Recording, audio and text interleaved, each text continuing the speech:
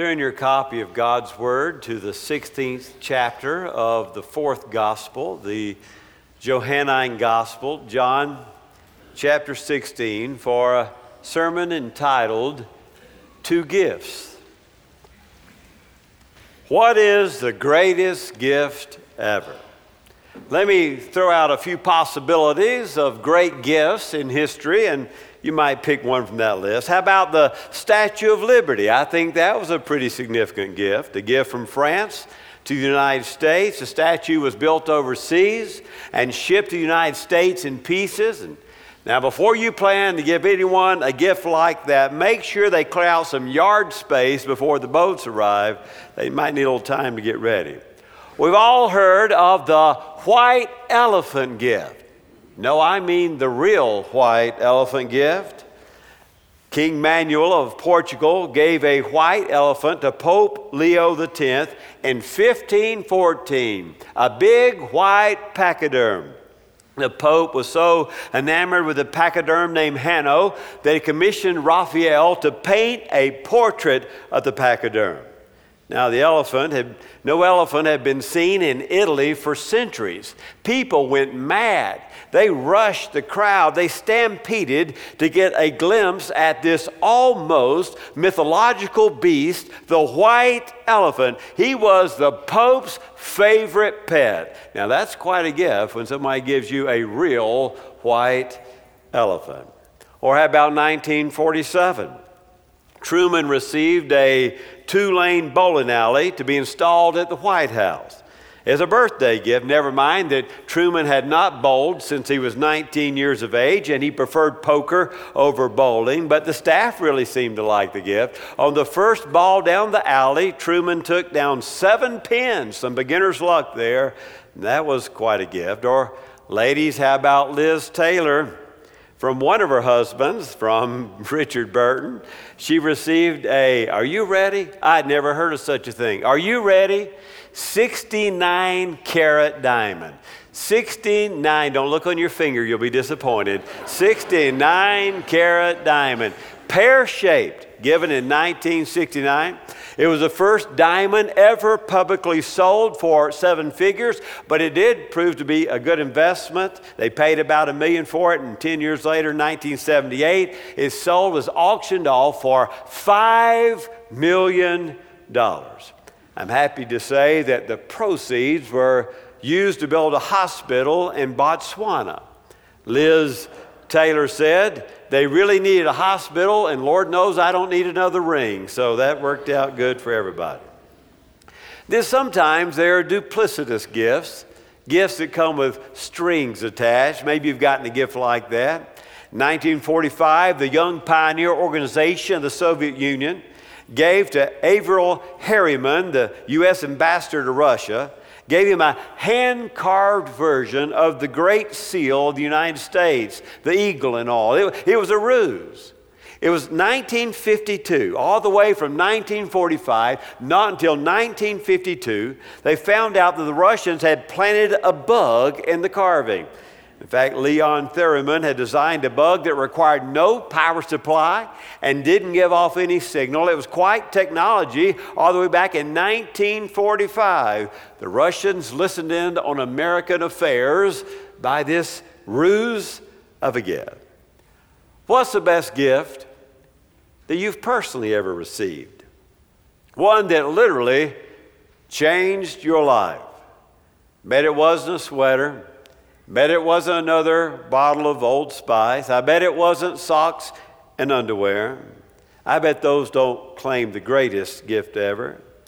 Was it a diamond engagement ring given to you by your husband? Or was it the time your daughter-in-law wrapped up a birthday present and a little t-shirt was in there that said, going to be a grandma. Happy birthday, twins are on the way. Now that would be a great gift, wouldn't it? Maybe someone in your family has been so sacrificial as to give you a kidney, to give you the gift of life. What kind of gift would that be for someone to be that generous? I don't know what the greatest gift you've ever received is, but I do know in our passage today that Jesus talks about 2 gifts that he gives his followers. This section in John 16 goes from 16 to 33, is divided into two 9-verse segments. The first one is Jesus' gift of joy in the midst of depression. Jesus' gift of joy in the midst of depression, verses 16 through 24. Did you see the story this week about the rubber duck that mysteriously showed up in the Maine harbor with the word joy written across the duck's chest? The appearance of the rubber duck, no, I'm not talking about a tiny rubber duck. I'm talking about a 25-foot tall rubber duck showed up with the word joy. Look at that little boat. The duck could run over the boat. I'd be going the other way if that duck was headed my way. Well, it's become a whimsical whodunit. It's defied all the sleuths so far. No one knows who owns the duck, this duck of joy. This giant yellow waterfowl emblazoned with the word joy appeared in the Belfast harbor. The harbor master, Catherine Given, says to the Bangor Daily News, well, it doesn't pose any navigational hazards. We kind of like it. We're not anxious to shoo it away. Everybody loves joy, and a lot of people just want to keep it here. The duck has become, over the weekend, a social media star. People in Jesus' day and people now want the sudden appearance of joy. But joy has never made a more powerful appearance than the joy described right here in John chapter 16. So verses 16 through 24, Jesus' gift of joy in depression. Look at verse 16. A little while, and you'll see me no longer. And again a little while, and you will see me. Now this is kind of a quizzical comment. Jesus is telling his followers, you won't see me, then you will see me. And it's repeated 3 times in 4 verses, almost becomes awkward. Repeat, repeat, repeat. Look at verse 17. A little while, you will not see me again. And again a little while, and you will see me. Well, look at verse 19. A little while, you will not see me. And again a little while, and you will see me. You won't see me for a little while, and then a little while, you will. A clear reference to the death and burial and then 3-day sudden resurrection appearance of Jesus. You won't see me for a little while, but then a little while, 3 days to be exact, you will. Well, let me retranslate verses 20 through 23 this way. Truly, truly, I want to tell you something very important. You will be sobbing and crying, but the world will be rejoicing. You will be depressed, but your depression, your sorrow will be turned into joy. For example, when a woman is in labor, she is in pain, she is depressed because the hour of delivery has come. But when she gives birth to a child, she no longer remembers her anguish because of the thrill of having brought a human being into the world. So you're depressed now too, but I will see you again, and your hearts will be thrilled with joy, and no one will be able to take your joy from you. Indeed, on that day, you will not even ask me any more questions. Now, this formula, truly, truly, or maybe your translation says verily, verily, or your translation may say amen, amen. This formula, this introductory formula, only appears in John's gospel. So if you're ever in a contest, a Bible quiz, and it starts out truly, truly, you just shout out John. You'll get it right. Truly, truly. It comes from John. But interestingly enough, Jesus uses it in John's gospel when he's going to make a really important point. Truly, truly, this double formula. Listen up. I've got something I truly want to say to you. This hostile world which hates me will rejoice when I am crucified, and you will be in sorrow when the world is rejoicing that your rabbi is hanging on the tree. You will be plunged into depression and despair, and the whole world will be turned upside down.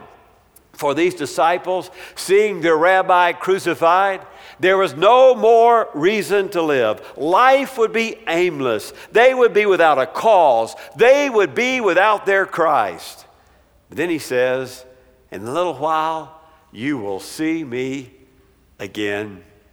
Your depression will be like that of a woman who goes into labor. She's in such anguish. She dreads the moment of delivery, but at the end of delivery, there is joy. At the end of the tomb, there's resurrection. Now, I've been in several rooms where women were in the throes of birth pangs, either during the birth of my own children or as a chaplain in the hospital. And without getting too personal, let's just say women don't also always put their best face forward. It's not their best word sometimes in the middle of a contraction. One lady confesses that the worst thing she said was to her husband. It was their first child. The first one's always the worst. You don't know what to expect. She was in really bad back labor pains. And he was rubbing her back while she was having a contraction. And then he started complaining that his hands were getting tired, that his hands were starting to hurt. And she said something along these lines, that her entire body hurt. She didn't care about his hands. And if he couldn't rub her back, he needed to get out of the room. That was her response. Another soon-to-be mother said to her husband, "Get out of my face, you're using my oxygen." It's a running joke in the household. When someone gets too close, they'll say, "Get out of my face, you're using my oxygen." Or the lady who punched the nurse in the face. Not long after that, the doctor came in and tied her arms down and put a gas mask over her face. She awakened hours later, didn't realize she'd already delivered the child, and everybody was already gone. And then there's the mother who's somewhere in the middle of delivery, stood up in her bed and said, "I'm going home. I'm not doing this. I'm not going to do it." Her mother patted her on the hand and said, "Honey, it doesn't work that way. It's too late now." But in the end, that cry, that long-awaited cry of a baby, and all sorrow fades and joy takes center stage. After Jesus is crucified, his disciples are in utter despair. Their Lord had been so wonderful, and yet a total disappointment in the end. Given the cross, given the defeat of the rabbi, there could not have been a more ecstatic reunion in all of human history. The reunion between the disciples and their Lord, their rabbi, their death-defeating Lord. When the tomb is empty and Jesus walks in the room and says, "Behold my scars." Your hearts, he says, look at verse 20, verse 22, will be thrilled with the joy. And no one can take that joy away from you, and you won't even ask me any more questions. When you see that death cannot defeat your Lord, when you really begin to comprehend the plan and the power of God, when you get the meaning of life from this, the perplexing puzzle of human existence is answered, and all of the suffering of your life and all the deaths around you and all the hardship and all the loss and all the grief you've ever borne will now turn to grace. Jesus' life, his death, and resurrection. My Lord, what a morning Easter must have been. Your sorrow, he says, look at the end of verse 20, your sorrow will be turned to joy. When God gives you the gift of joy, verse 23, you won't even ask me any more questions. All of us have a big list of questions we want to ask God or his son when we get to heaven, don't we? We put those away, and that question is always the same question for every one of us. We want to ask the question, why, don't we? Why this loss? Why this tragedy? Why this chronic illness? Why this surgery? Why, oh God, this death? Why, oh God, this divorce? Why, oh God, this injustice? Why, God, why? But when God gives you the gift of joy, the joy that no one can take away, when you see God, Jesus says, you won't even bother to ask your questions. It won't matter. The glory of the reunion in the kingdom of God, the reunion with the ones that you have known and loved, the reunion with your Lord will be answer enough. In verse 22, no one this time will be able to take your joy from you. I've been guilty of it in the past, and my guess is you have too, letting someone rob you of the joy of God's grace. Maybe someone's words discouraged you. At some point, when you really experience the joy that comes from having eternal salvation through the death and resurrection of Jesus, from not seeing him for a little while, then seeing him 3 days later, when you understand the power of the gift of eternal life, then no one can rob you of that joy. Are you a sinner this morning? We all are. He's a Savior. Are you lost this morning? By television or live stream or in this room, he will find you. Are you broken this morning? He is a God who always makes whole. Are you hurting this morning? He's the balm in Gilead.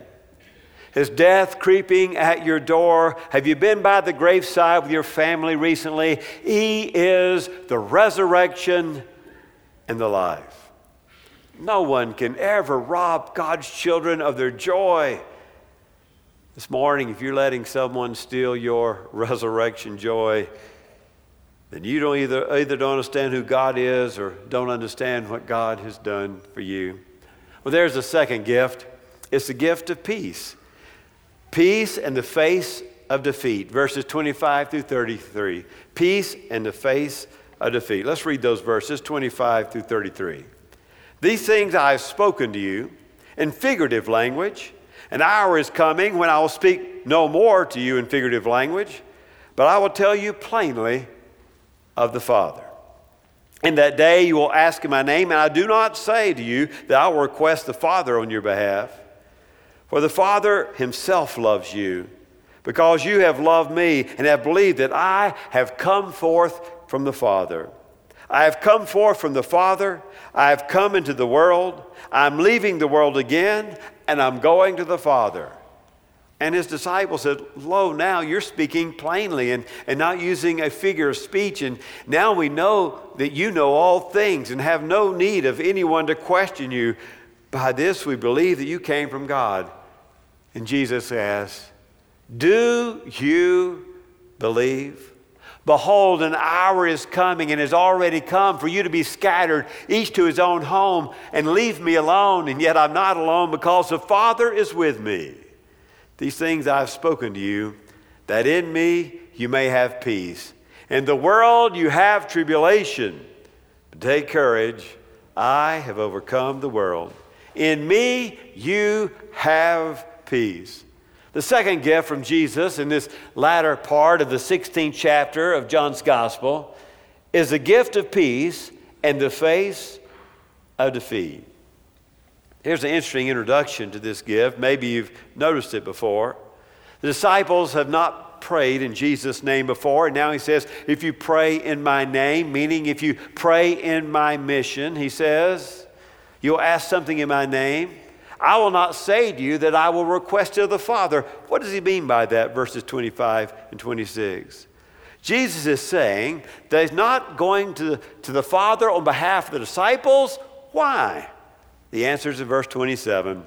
For the Father himself loves you, because you have loved me, and you have believed that I have come forth from the Father. And then he says, I'm going back to the Father. One translator put it this way. On that day, you'll ask for something in prayer in my name, and I cannot honestly say that I will ask the Father for you. For the Father himself loves you, because you have come to love me and come to believe that I have come from God. Sometimes in the classic categories of theology, we've made the mistake of depicting God as cold and aloof, and really only connecting to his people through the caring Christ. And nothing could be further from the truth. The Father loves you. It is because he loves you that he sent his Christ. John told us that in chapter 3. The Father loves you because you have believed that I have come from him. And the fact that Father loves all those who accept and love and trust His Son. The Father is so deeply pleased when we come to know Jesus, His Son. The reality is that God loves you more than God loves God's self. And thus, He gave His Son that we could have everlasting life. In verse 28, I want you to notice this is a V-shaped theology. Notice what he says. There's two steps down. I have come from the Father. We begin the downstroke in the V. I have come into the world, the next downstroke to the V. And I am leaving the world again, the first upstroke of the V. And I'm going to be with the Father, the ascension, the last upstroke of the V. I have come down and I am going up. The only thing this V doesn't catch is His glorious return, returning for His church. I've come out from my Father and I've come into the world and I'm leaving the world. I'm being lifted up in the cross and then the resurrection, death, burial, ascension, the career of our Lord. And one verse here in verse 28. I'm going back to the Father. But before they get the good news of peace, there's the bad news. Anybody ever come up to you and say, I've got good news and bad news. What do you want first? Now, I don't know about you. I always say I want the bad news. I don't know what that says. You can analyze me. I always say, punch me in the gut, and then we'll rejoice together. I don't want to go high and then low. I want to go low and then high. Maybe you like good news the best, and maybe you ask for the good news. But I'll say, okay, let's have the bad news and give it to me first. Well, there's good news and there's bad news. The bad news comes first. Notice what he says. Behold, an hour is coming. The hour refers to the crucifixion and has already come. They're already on their way to the cross in John 16. And you will be scattered, each to his own home, and leave me alone. And yet I will not be alone, because the Father is with me. Do you really believe in me? Verse 31. Are you really willing to follow me? Jesus asks. The reality is, when the authorities comes, he knows they're going to the Garden of Gethsemane, and the authorities will arrive, and he will be arrested. He knows that as all four Gospels describe, that his followers scattered. And even Peter, who said, Lord, I will always be by your side, followed at only a great distance. Do you believe in me? The reality is, you will desert me. Each of you will go back to your own home, he says. The hour is coming. In fact, it's already here. We're about to go to the garden. Jesus knows what's going to happen. Soon they're going to the garden. The authorities will arrest him, and the disciples will flee. And they will deny, as in Peter's case cursing, I never even knew him. I'm not one of his followers. Jesus knows the limits of their faith. The crucifixion will do them in. And so he's telling them, I am with you for a little while. I will be gone, and a little while you will see me again. A little while I will be gone, and yet the sorrow will be turned to joy and the power of my resurrection. And no one, when you're called back together, will be able to take that joy from you. There's only one hero in the crucifixion story. Judas isn't the hero, clearly. Peter isn't the hero. He curses and denies. In fact, everyone, Matthew tells us, every single disciple left him and fled. The only hero is Jesus himself. And then he gives them the great gift in verse 33. These things I have spoken to you, that in me you may have peace. Shalom. In the world, why are we surprised? We're in the middle of it right now. In the world you have tribulation, but take courage. I have overcome the world. Translated, I have conquered the powers of darkness in my resurrection. This morning, don't be too upset by your fallibility, by your unbelief, by your failure, or your fragile nature. The story always comes out with Christ the victor, Christus victor. Christ has overcome all of his enemies. What's the greatest gift you've ever received? A white elephant, a nice diamond, a bowling alley, or a bug medallion? Probably not. Friendship's a wonderful gift, but someone has given you more than friendship. Sometimes handmade gifts are the best because they truly come from the heart. But of all the gifts you've ever received, purchased or handmade, the greatest gifts of all come from God. He is the giver of all good things. And today, the two gifts in John 16 are joy. Are you in sorrow this morning? Your sorrow will be turned to joy. And no one will be able to take your joy from you. You feel like you're in a moment of weakness, you're fleeing from the Father, you're a disciple headed in the wrong direction like these disciples will be around the corner. Do you really believe in me? You'll have your day of denying me, Jesus says. But then after the resurrection, peace. Peace I give you, he says elsewhere in this book, 14. Not as the world gives unto you. Let not your heart be troubled, and don't let your heart be afraid. Your sorrow will be turned to joy. The power of the empty tomb of Jesus. Let us pray. Oh God, this morning we acknowledge we're in difficult days. They're upon us again. And through the midst of the trials that we face individually, as families, as a culture, as a community, oh God, may we remember that you're the God of joy and you're the God of peace, and all that's found in the power of your resurrection.